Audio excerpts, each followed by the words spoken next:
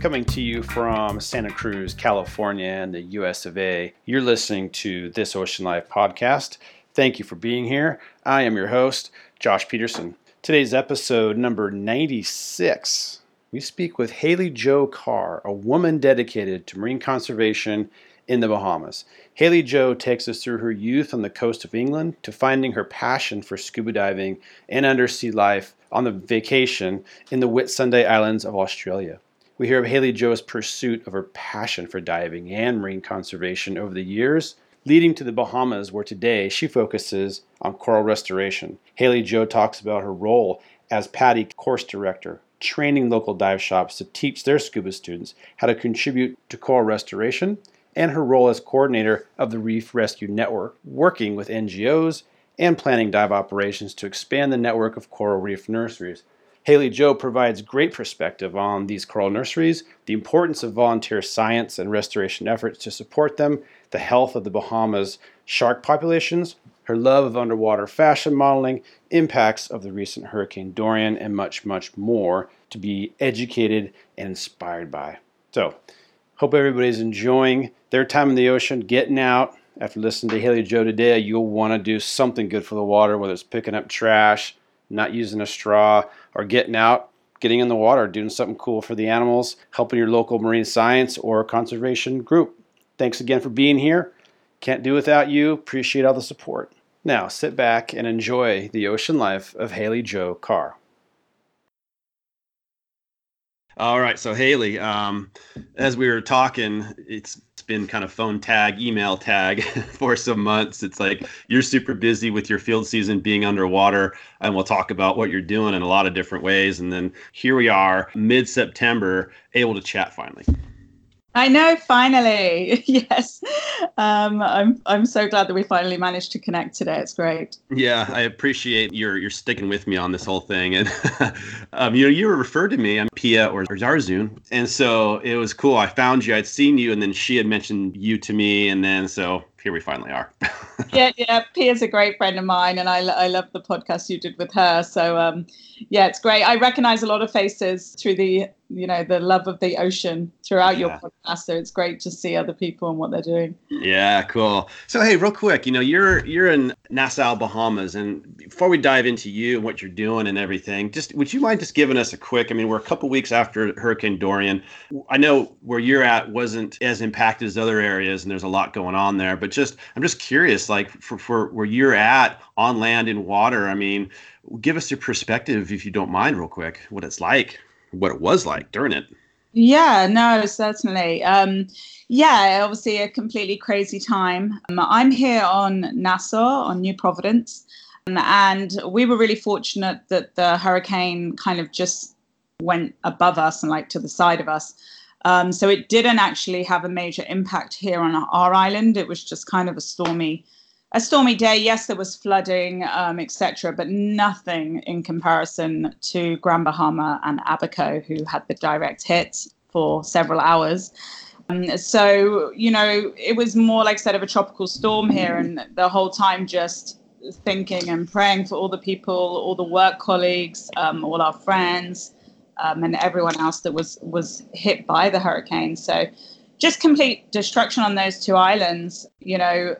There's a lot of obviously relief efforts happening at the moment. Lots of people getting involved with helping out over there. But yeah, no, it's been pretty distressing to see, as everyone's been saying on social media, what the situation is over there. I've not actually visited the islands yet, but obviously in the near future, I'm hoping to go over there and help out with some of the rebuilding.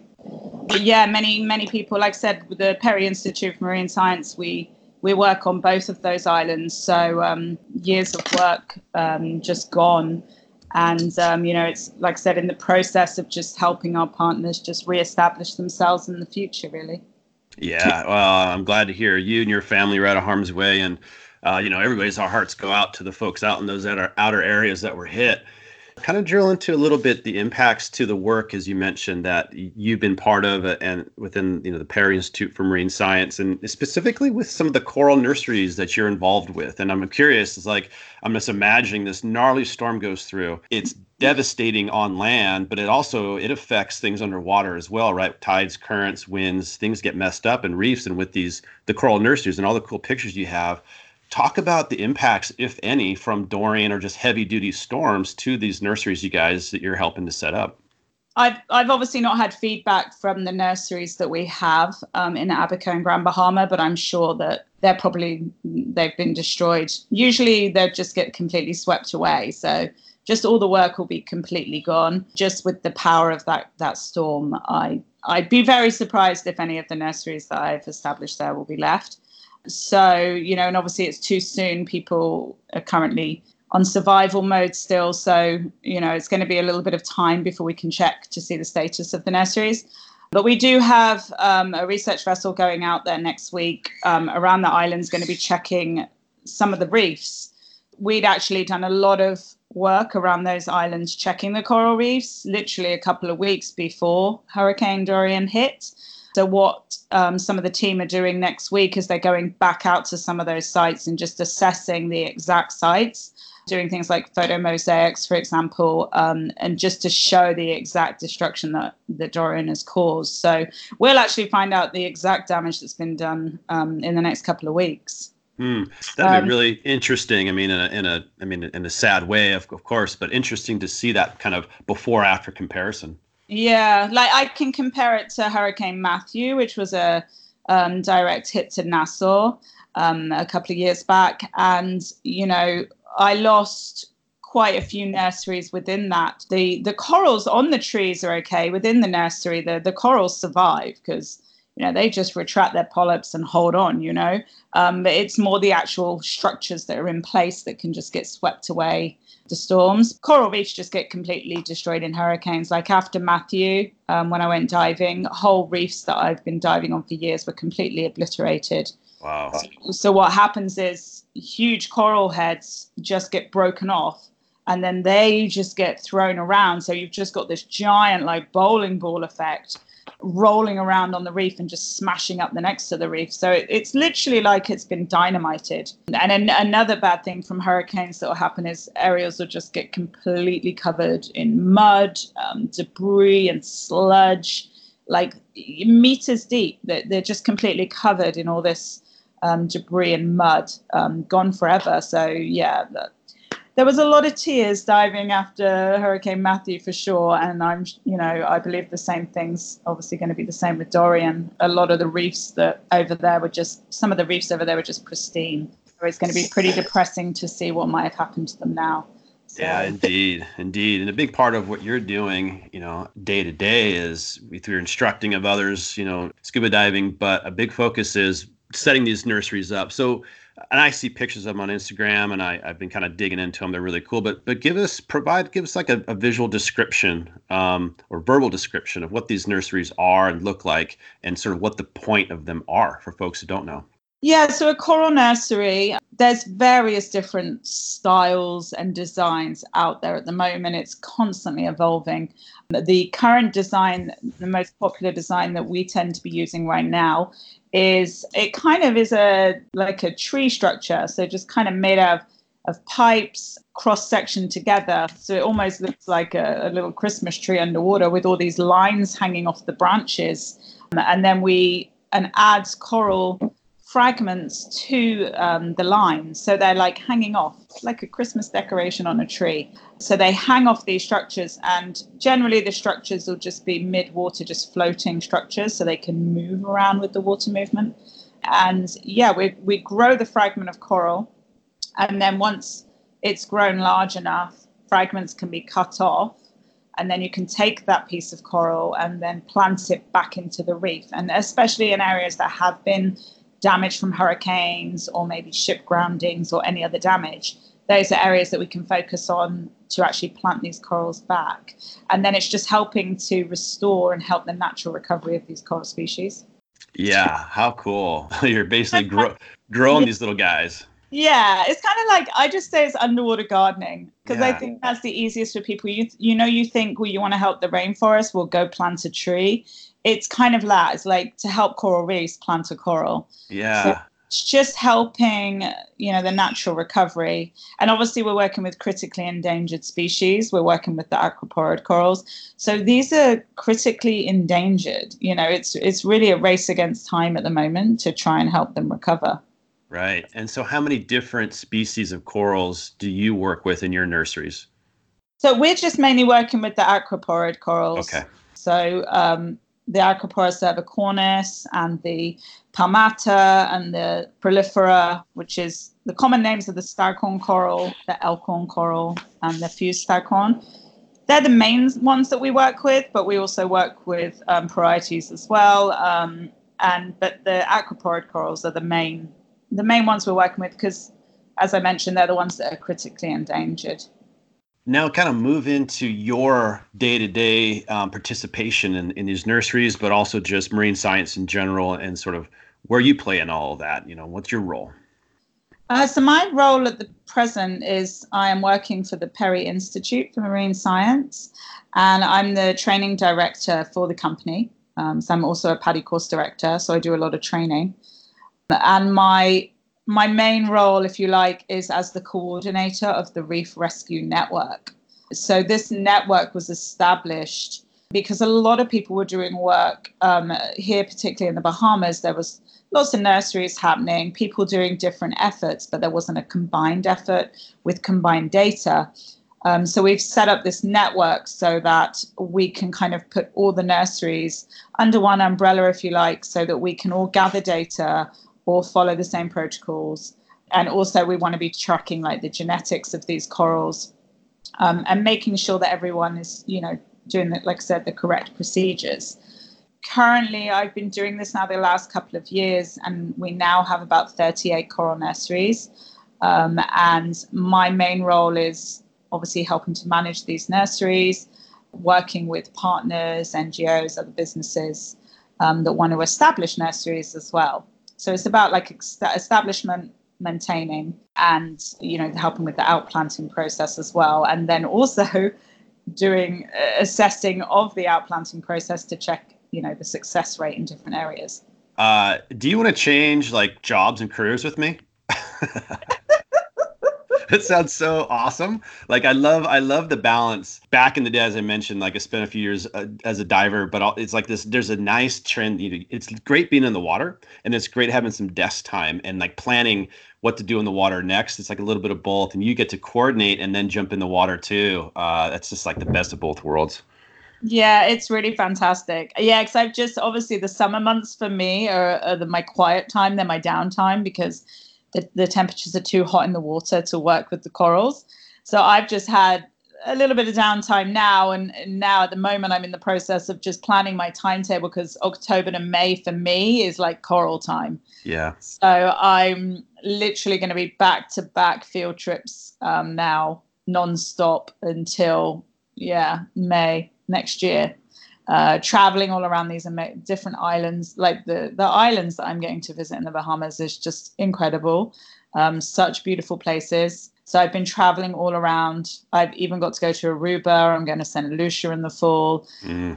So yeah, it's just I'm very fortunate for sure to be doing this job. It's incredible. Oh, cool. Well, it's awesome you recognize that because it is so special. So, of all the places you've been, this is probably a hard question to answer, but do you have like a favorite either dive spot or island or something that really sticks out? I mean, shoot, you probably have a bunch, but something that really sticks out in your mind. Yeah, I know, and I get asked that question all the time. I've probably got like 15,000 plus dives. It's a tough question, and I can't say I have. I don't have a specific favorite spot. I have favorite memories of places for sure that I've been. Everywhere is so different. I love probably for diversity. I love Indonesia. For diving, I'm really into my critters as well, and all the unusual things in the ocean. So Yeah. Indonesia is just the most unique in terms of the things I've seen, just things that make you like go, what is that? So very unusual stuff in Indonesia. I love the variety there. I love, Thailand with obviously whale sharks. Wow. I just absolutely love whale sharks. Fiji, because I got to explore dive sites that no one else has ever been to. Then the Bahamas. The Bahamas is absolutely stunning. Just with the clarity of the water, the visibility here is insane. And then obviously with our shark populations here, it's a shark sanctuary here in the Bahamas. So that's the first thing that attracted me here was the sharks. The variety of sharks that are found here. I get to dive with oceanic whitetips, with hammerheads, with tiger sharks, with reef sharks, with nurse sharks. Like, it's pretty special because I've dived all over the world, and I know, obviously, sadly, shark populations are in huge decline. So to be somewhere where there is healthy populations of sharks, that's definitely the highlight for me here in the Bahamas for sure. Yeah, that's so cool. And so how many years have you been in the Bahamas, like diving consistently? I think nearly 10 years now, yeah. Got it. So a decade of diving like steadily in that area, and back to like the shark nursery, nursery conservation aspect of it all. Have you seen like a positive growth, just anecdotally, just kind of like, off your gut call? Have you noticed like more sharks over that past decade in the population there? I wouldn't say I've noticed more. No, just consistency. I've seen a healthy population. I haven't seen the levels rise, no, but I certainly haven't seen any decline, which is, what we want. So yeah. No, it's just always been from the first minute I came here, the shark populations were good, and they've continued to be so. So it's great. Yeah. I love to hear that. Absolutely. So back to you in the water. So you're coordinating sort of the nurseries, the locations, you're working with different NGOs on this, but then you yourself are in the water. So talk about what you're doing. So are you physically like helping to construct, monitor, maintain the nurseries, but also training the divers to be certified to dive, but also to instruct others? Yeah, I'm pretty much hands-on with everything. So like you said, when I'm diving, I'm in the water either building structures, outplanting, or monitoring. And I also, as well as doing this, my role was to really, with my background in dive training, we really wanted with the network to really get recreational divers involved. We want members of the public involved. It wasn't about just having marine scientists only doing this work. We really wanted to bridge that gap so that, local people and just your average open water diver can just come under the water and actually help with some coral conservation. So to bridge that gap as a PADI course director, the best way I thought was to create a PADI specialty program to train people on corals, learn about corals, about how they sexually reproduce, about how they feed, about their whole makeup, and then teach them about coral nurseries and how they can actually maintain a coral nursery themselves and outplant corals. So I authored the Reef Rescue Diver program. And when I go around, and certainly when I'm going around to our partners, especially if they're a dive shop, what I can do is go to that dive shop. I train the instructors to be able to teach this course to their divers so that when they have their guests coming in and their divers coming in, they can take out people to the nursery and they can actively be, helping them restore the corals and get involved themselves. That's so cool. Because people want to be involved. I've had this conversation with different folks in different kind of capacities, but people want to be involved, but sometimes, you can pick up trash and you can reduce plastic, and that's really good. But people who a lot of times are looking for more, they want to do something good while they're experiencing the ocean, while they're in the ocean. And I'm definitely one of those people, So getting the community involved, but also tourists, I'm guessing, who come to dive in the Bahamas, they probably get stoked on the ability to like contribute in some way. Yeah, it's really for everyone. That's why this network is so amazing, and I've got a group created that I can just post in there and say, hey, I'm on this island this weekend, and we have a coral nursery dive, who's available to come out. And anyone that's done this course, I have a couple of hundred of volunteers now, and it's great because I get to see them all the time, because then they'll be like, hey, yeah, I'm free this weekend. I can come out and help. And, they get a real buzz out of coming out, and just they're putting these corals in and planting these corals themselves. They planted that actual coral. They can go back there and watch it grow over the next few years, and you really, really feel like you're making a huge difference. So, it definitely gives everyone a buzz getting involved. People just love it. And like you say, it's not just for people that live here. It is for tourists coming in. So anyone visiting the islands can come and get involved and take the course. And then every time they come back, they can keep checking on their coral. Oh, yeah, that's cool. So the monitoring aspect of this, so people can come and take the program and help then construct the nurseries and plant new corals. But then the monitoring, right, there's a checking part. And so how about like the data that comes out of the monitoring from the citizens, is that used? And if so, in which way? Well, the monitoring, we're still in the early days of monitoring, because think about it, for the last couple of years, I've just spent time setting up the nurseries. So obviously we've had nurseries here for many years before that have been assessed. But the main bulk of these nurseries are now in the stage of being outplanted. So, from the fall now is when we start the big outplanting and then the monitoring. So we're still in the early days. Like I said, some sites have already been monitored for years, but most of these nurseries are getting outplanted for the first time. So the process that we want to take, and obviously this is constantly changing, but one of the things that we're doing at the moment is photomosaics. So what we can do is, before we outplant at the site, we can do a photomosaic of the area, then put the corals into this area, photomosaic it after, and then continually photomosaic over the years to see how are these corals growing, how is this reef developing, and have a detailed visual image showing that section of reef. So that's one way that we can do monitoring. Another way we can do monitoring is we do AGRA surveys. I don't know if you heard about. No, what are those? Surveys. So with AGRA, it's the Atlantic Gulf Rapid Reef Assessment. Mouthful there. They're basically underwater surveys. So we go down, people are surveyors in a specific style. So we have somebody checking the corals, somebody else is doing fish, and somebody else is doing benthic surveys.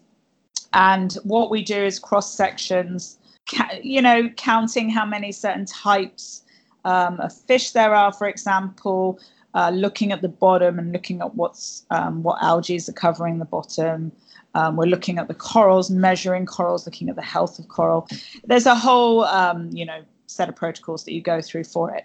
But you do these surveys, and it basically assesses the health of the reef. Mm-hmm. So we can do these surveys, like I said, before outplanting, during, and then, over the next few years, just keep using the AGRA system to do monitoring at these sites to see, is this coral restoration efforts, what effect are they having on the whole reef? So it's still a new area for a lot of the nurseries that I've established, because they're just in the stage of outplanting for the first time. So it's exciting.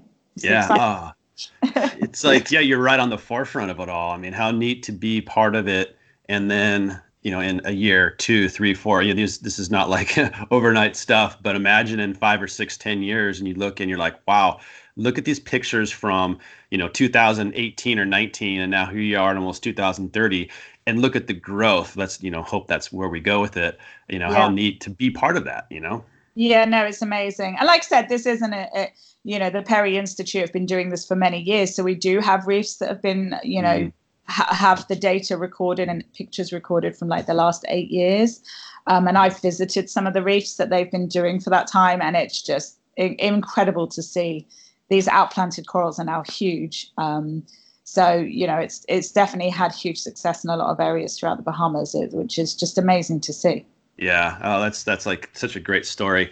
One thing too that back to the agri surveys you mentioned, what you're talking about, and I relate that back to some of the work I've done here back in like a different life, but also friends who are still involved. Which is you mentioned surveying and creating a what I would call in quotes, air quotes, a complete profile of an area underwater. As you mentioned, it's like, hey, what's the reef doing? Surveying the corals, there's certain protocols and measurements. What's like the different algae? What are the fish? And what you do is you create this kind of holistic profile of what lives there, right? And we have a similar thing here in California along the kelp forests. And this was my favorite thing, was like going to these sites recurring and doing the same thing.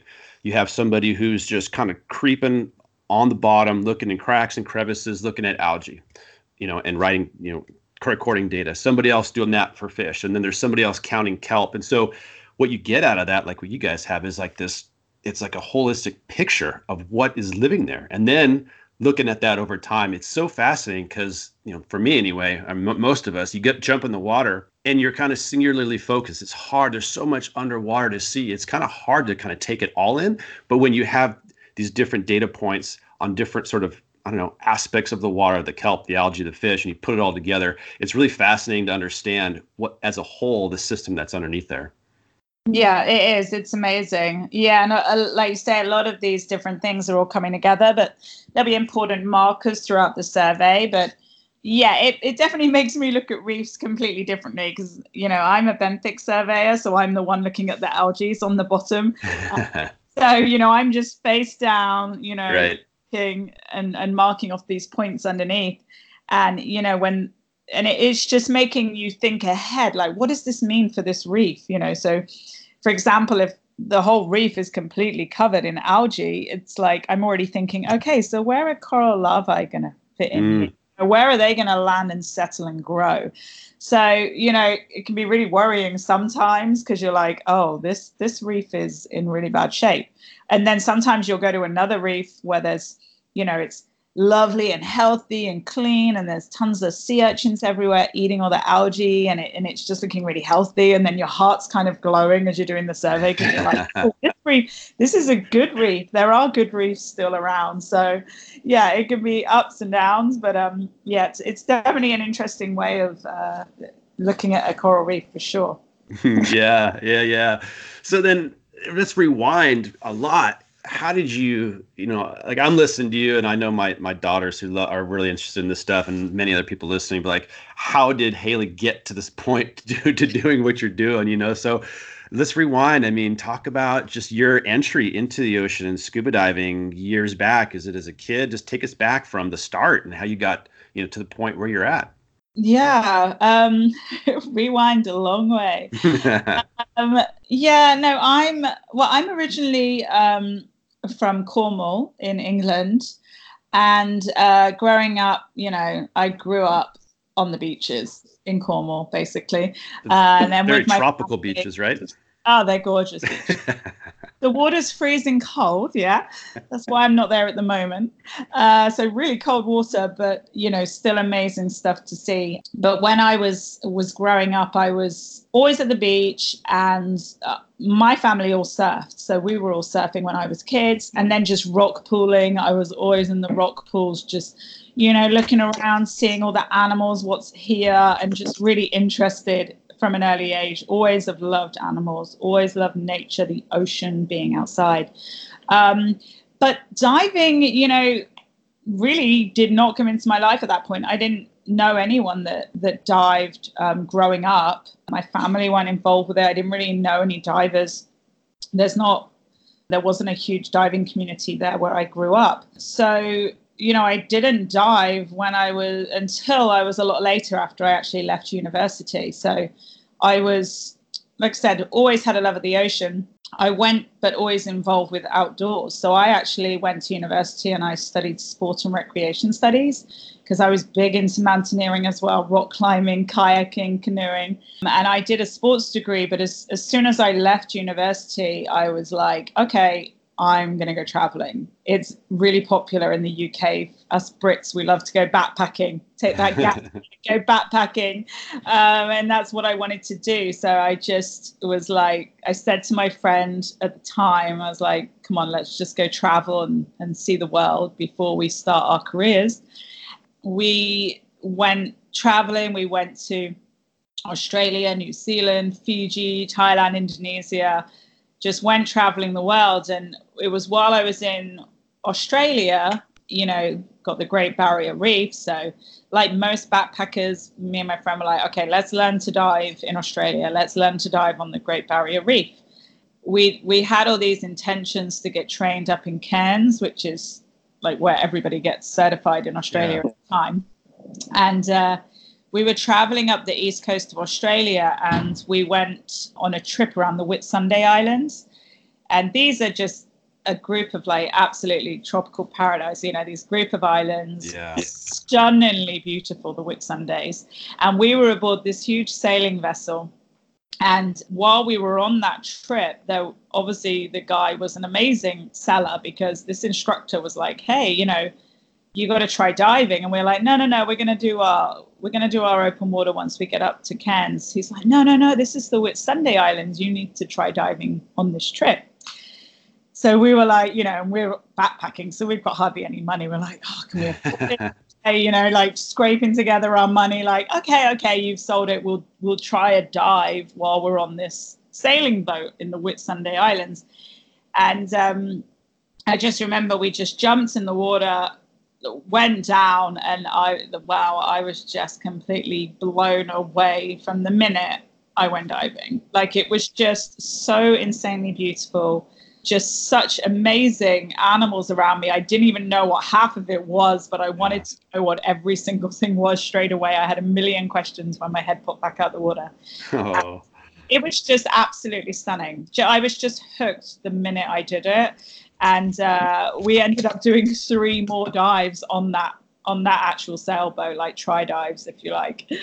And then couldn't wait to get certified, as soon as we left there. And it was just a completely magical experience. Yeah. And after the Whitsundays, I then carried on. I don't even think I made it to Cairns, because I was already hooked. So Rainbow Beach, another place, and I did my open water certification. Yeah. And then just haven't looked back, really. So it was just absolutely amazing doing that open water course and just diving on the Great Barrier Reef. Yeah. I love those stories of people who find that deep connection that you didn't know you had until you dunked your head under, dove down, and saw that world. There's other stories like that on the podcast, and it's so rad to hear, and then so you're like instantly hooked. Not having like a marine science background or education, you were like, hey, I need to be involved in this in some way, shape, or form. So how did you then take that from I got certified and your love of diving into finding a profession, I know. I have been very fortunate. Just following your passion, really. And just, I know that sounds really cheesy, but just really, once you find something you love, just keep, pushing for that. So that's what I did. I came back to the UK. So I did my diving course, was completely hooked on travel at this point as well. So, after I learned to dive, I was also then traveling and diving all of these countries that I was visiting. So once I returned home, I knew straight away, I was like, well, I don't want to stop diving and I don't want to stop traveling. So that was my goal. So immediately I just packed up, left again. And I was like, right, I want to travel and dive. What can I do? Okay, become a dive instructor. I can get to do both things. I can get to see the world, keep diving amazing places, but also earn money while doing it, because obviously we need to earn money to be able to do the travel and the diving. So I then headed back to Thailand, where I did my instructor training. So I did all my other courses there, lived in Thailand for probably 4.5 years, became an instructor, and I taught there for years. And what I found was, as soon as I became a PADI instructor and I was teaching diving, it just came hand in hand, the conservation of it, like immediately for me. So because obviously, as soon as I was diving, so say in Thailand, as soon as I was diving, I could see coral reefs were dying. I could see, the effect of like discarded fishing nets completely smothering reefs. So straight away, I wanted to like protect, what I loved was being harmed. So from the minute I kind of was diving, I wanted to do something to protect it. You can't just you can't be in the ocean diving. For me, I just can't understand how you'd want to be diving in the ocean and then not want to do something to protect it. So it came hand in hand. So from the minute I was an instructor, I was also working in marine conservation immediately. So I just would sign up for any course, and anything I could get involved with, I would do. And, in each country that I've worked in, I've worked basically in marine conservation, just from having that passion and, putting in the time, because a lot of it in the beginning, it's and a lot of it still is unpaid volunteering to actually do good. So I would always volunteer my time, whether that was for, diving for the debris and doing net removal, or helping to do coral restoration. I'd want to get involved with it. So, wherever I've worked, I've been involved in marine conservation from, back in the day. So with the corals, I helped in Thailand. I was doing the BioRock technology, which was a metal structure you run kind of electrical current through, and it helps stimulate the growth of corals. Oh, wow. So I was involved with that, when was that? Like 15, 20 years ago, I was helping with that project. So it's been a long time that I've been working with corals as well. So once I came to the Bahamas, I already had experience working with corals in both Thailand and in Fiji. Got it. And one thing you mentioned too, and I'll let you finish the story of like how you got to be with the Perry Marine Institute and everything. But one of the things too is there's this perception, I think, that, looking at like your lifestyle, your profession of diving and warm water, it's like, it's really cool. And there is like a glamorous side to it because it just looks awesome. But there's the reality, and as you touched on too, is there's a hard work aspect of it.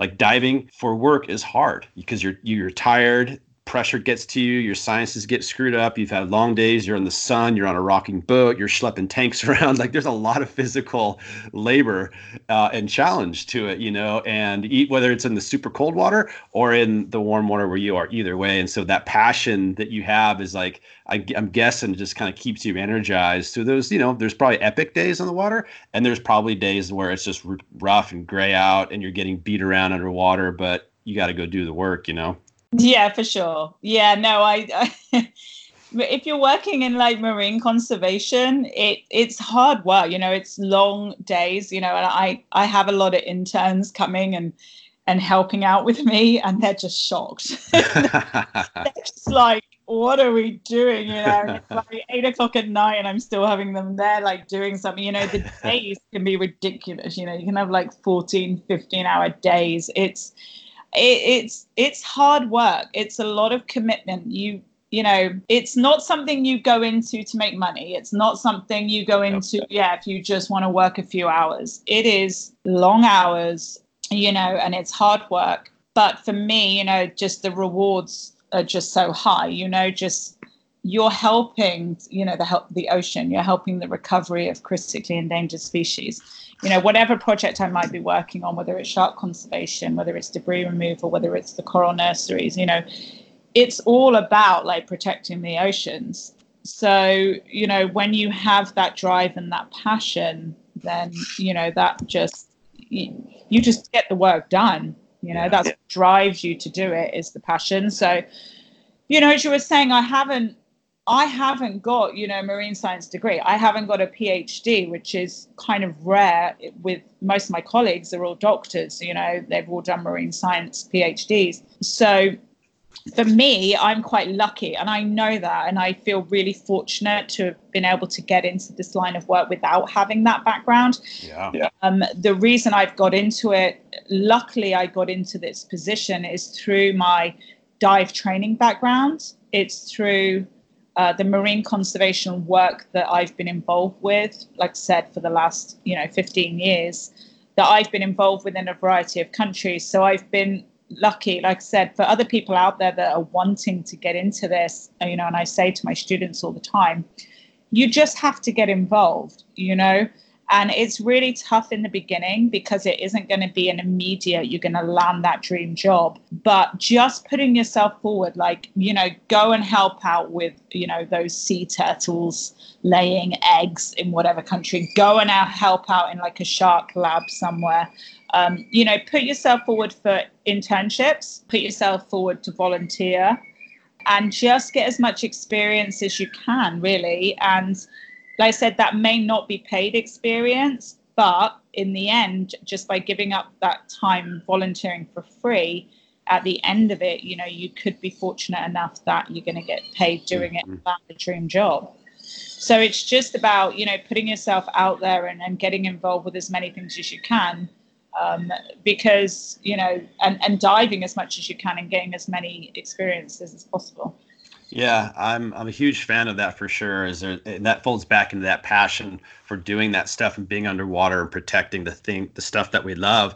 But you're right, it's like you got to get involved. And the marine science is hard, man. I mean, it's like I went through, like, my undergrad is in marine science. I have friends who are PhDs like you here in marine science, and like jobs are scarce. You're not making a bunch of money, and you kind of sort of got to take what you can get, sort of. And so the more you can be active, like you said, just volunteer and help turtles, volunteer and count kelp, volunteer and count seabird nests. Not the most sexiest, glamorous things, but all of that adds up, and then doors open, you make connections, and it's just like I think it's key, just to find a cool spot. And you're a great testament to that, like your path of passion, being involved, it grows, and like, bam, here you are. There's no way you could have planned this out 20 years ago, because you just didn't see it.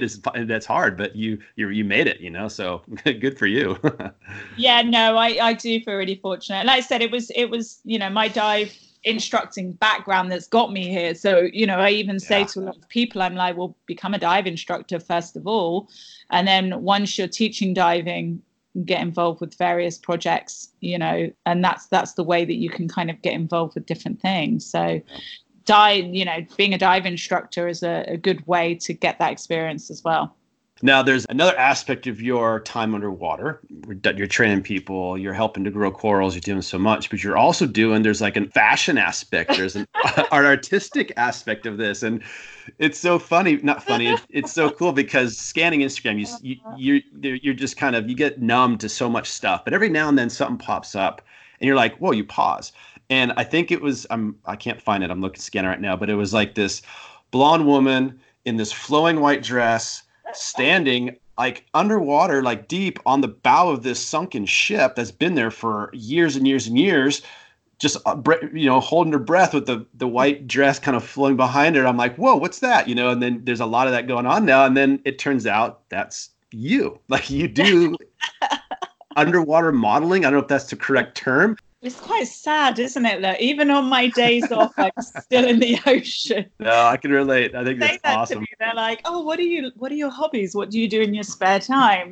I'm back in the ocean with friends, just creating. Yeah, no, the underwater modeling, that's been going for a few years. I started doing that with Pia Oyazan, who is the founder of Made in Water, and I know you did an awesome podcast with her. She's awesome. She's amazing, and obviously one of my best friends here. And we just, both of us, she's extremely passionate. Again, it's being passionate about the ocean. It's about loving being in it. And as a photographer, she just wanted to kind of get involved and do these underwater pictures, and she's like, oh, hey, do you want to do some modeling? And I'm thinking, well, wait a minute, I'm not boy, I don't model. I'm not very photogenic on land. And I thought, well, I'll just have a go. So kind of put the frocks on, went underwater, and I remember some of our earlier photo shoots, a few years back now, and just doing this modeling, but it just felt amazing underwater to be doing it. First of all, like pretty early on, we were obviously doing it with sharks, and to be down there, in some ball gown, and I no mask on, no regulator in my mouth, but just having the sharks all around me, and I can see them just moving around me, rubbing against me, and it just felt amazing. Really? Really amazing feeling. Yeah, there's nothing like it, because that vulnerability that you have at that point, but then you have to just be completely at one with the ocean. Again, I know it sounds really cliche, but I just felt so connected to the ocean when I'm doing it. And you're just so relaxed. You're just with all this marine life that you love and care so much about, and it's just all swimming around you. And then, you're thinking, I have no idea what the photographer's capturing right now or how I look. I don't care. I'm just going to relax and enjoy the moment. And then to come out, and I remember the first few shoots and, coming back on board and being like, oh, sorry, was that awful? Like, how was it all screwed up? Like, how does it look? Let me see. Well, I'm so sorry. Was that really bad? That was awful, wasn't it? And it's like, no, it was amazing. And she shows me, the little on the screen on the camera. I'm like, what? That is insane. I just couldn't believe like the pictures, when we first back at them, and you're like, what? Like, it just absolutely blew me away, because it doesn't feel like you're getting like I'm having an amazing time, but it doesn't feel like you're going to get any good photos. So right. It's like, oh my God. So obviously that's her talent at capturing those moments. But just seeing them, the photos is just, it's highly addictive after that is all I can say. It's just having those memories that I have, and I can show my daughter, I can show my family of me being surrounded by, beautiful coral reefs, by shipwrecks, by sharks and marine life that, like I said, I'm spending my life trying to protect, to then be able to have that in like this artistic way and just have them up on my wall. Like it's just showing like, my love of the ocean, in print. So it's just an amazing thing to do, and I've been fortunate. I work with Pia a lot with Made in Water, which I love doing. My friend Andre Musgrove is doing amazing things at the moment. I've got to do lots of pictures with him. I've also worked with Ken Kiefer, which was fantastic, with a lot of shark photo shoots. And, it's always good fun, because the photographers are passionate, you're passionate, and you just get buzzed off thinking about what can we do next, What can we do? Yeah, that is so cool. I never thought about what you described, which is when you take your mask off, you can't see anything underwater, right? Unfortunately, without a mask. And so, and as you mentioned, you're completely vulnerable. You have no bubbles flying out. There's no regulator in your mouth. There's no mask. And so you're just completely in nature, completely one with everything else. And you can't see it, right? Like when you're down diving, you see your mask, you can kind of get a really good idea for what's happening around you. And then to have this insanely awesome picture, like a photographer like Pia, then work her magic underwater with her cameras, and then bring that back to the surface, and you see what that was like. Because when you're doing it, I'm guessing when you're on the bow of that ship with sharks around you, you can probably try to visualize what it's like, but you really don't know because you can't see, you have no mask, etc. Yeah, definitely. It really is. Yeah, it's so quiet.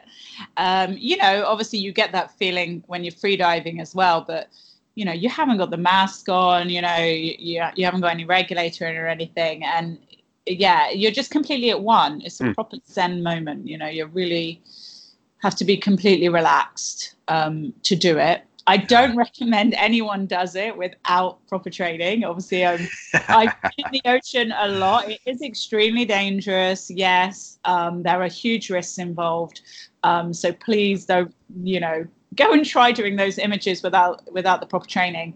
But yeah, it's just an absolutely incredible experience. But yeah, very highly addictive. Like I said, I'm always bugging Pia at the moment. I'm like, Pia, when can we go out? We're both so busy. It's like, hey, we want to go out and play, but trying to get our schedules to hook up is always quite difficult. But definitely for sure, soon we are going to go and do some more pictures, because I love doing that in my spare time. Oh, it's so cool. And I'm guessing too, and I don't have any kind of data to support this, there's this huge push just in general around the awareness of sharks as just, fellow creatures in the water are not man-eating death machines, right? And when there's this beautiful woman underwater in a comfortable position, standing on a boat or a sunken ship or on the sand with sharks swimming around her that are just doing their thing. What I think is a byproduct of this, because it's blending with fashion, where people like to look at fashion, is it also like is a byproduct of that, which is people register who, wow, these sharks aren't just tearing her to pieces. Maybe they aren't so bad. I just feel like there's maybe something else coming out of this, a byproduct around just awareness of sharks as, does that make any sense? Yeah, for sure. Yeah, like there's various things that are coming out of it. Some unfortunately negative. Some people are like, oh, you shouldn't be using the sharks to do those pictures. Whereas obviously there's other people that are like, oh, that shark's not biting you. It's like, yeah.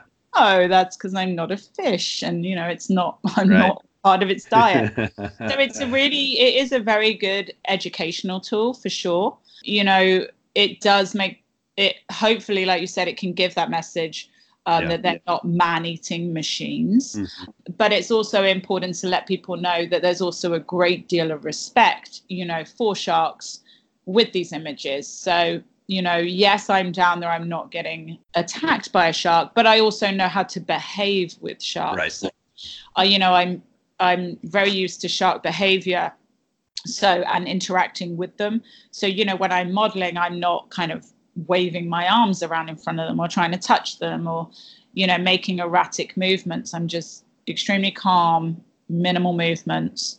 So there's a lot that goes behind it as well about learning about shark behavior, but for sure, I think it can have, and it has done. A lot of people have said, oh, wow, that's amazing. I didn't even realize that that's possible, that you could do that kind of modeling with a shark without being attacked. And, then you can have, it opens up that conversation, doesn't it, to say, well, actually, sharks their diet isn't humans. They don't, want to go around attacking human beings. And this is evidence of that with those photos for sure.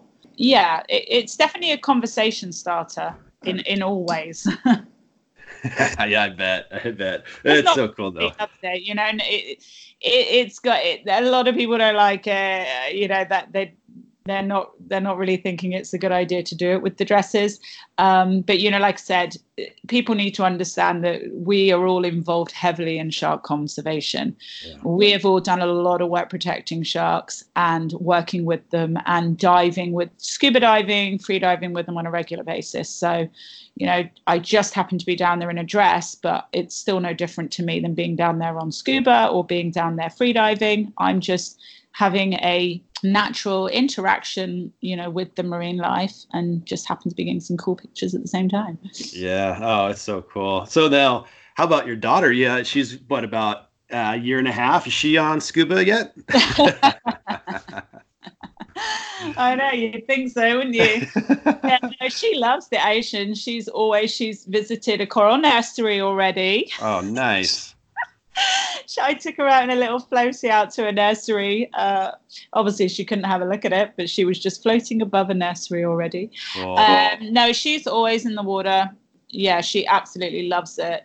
And that just gives me another drive, doesn't it? Once you have kids, it's just an even further push to protect it, because seeing what I'm seeing in the decline of, the oceans already, I'm just already worrying, what's actually going to be left for her to see. Even by the time she's 10 years old and can learn to dive, I'm already having a panic, like, what is going to be left for her to see by the time she's 10 years old. So that's definitely another drive for me to help do what I can to protect it, because I want her to be able to enjoy the things that I'm getting to enjoy and have enjoyed. Oh yeah, I love it. I feel the same way too.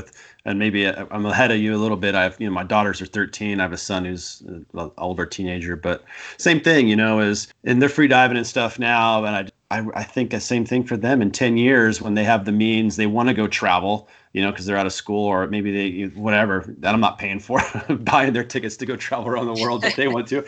Like, will there be whale sharks for them? Will there be corals? And I don't dwell on it and get really pessimistic, but I just, you do think about it, and so I admire you and give you thanks for putting your time, and everybody else who does something, whether it's full-time, part-time, or even as whatever we can to do something, to help preserve, conserve, protect.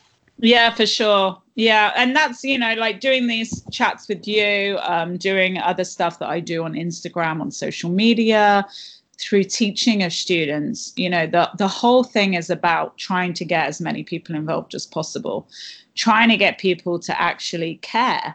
That's, I think, yes, there's a lot of depressing things happening to the environment, but the more, rather than just saying, okay, this is happening, but just to be proactive, just getting more people involved, and whatever that may be, but just doing something to actually help and to actually care about the planet, care about our ocean, and actually start to play their role in helping to preserve it.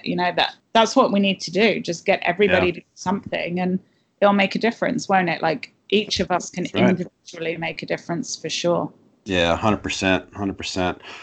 Well, Haley, this has been a lot of fun. And again, thanks for putting all your time into the ocean and to others, training others, but your own time to help protect. And thanks for sharing your time today, sticking with me over the past few months of crazy schedules to finally get an hour set aside. And this has been a lot of fun.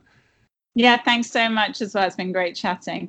Great. Well, take care, and good luck with everything in your upcoming season. Thank you very much. All right. Take care. Okay, goodbye. All right, everybody. Thanks so much for listening to another podcast episode. Can't do it without you, and so thrilled to have you here supporting myself and the podcast and all the guests continually. Always appreciate a positive rating on your podcast app, whether it be Apple Podcasts, iTunes, Spotify, you name it. Just helps grow the podcast and spread awareness. So thanks for that. And then any social media mentions, always super appreciative. And if you know somebody who you think would be great to have on the podcast to share about their ocean life, please hit me up. I'd love to chat with them. Or if you think you'd like to, let me know. Email is josh@thisoceanlife.tv. All right. Thanks, guys.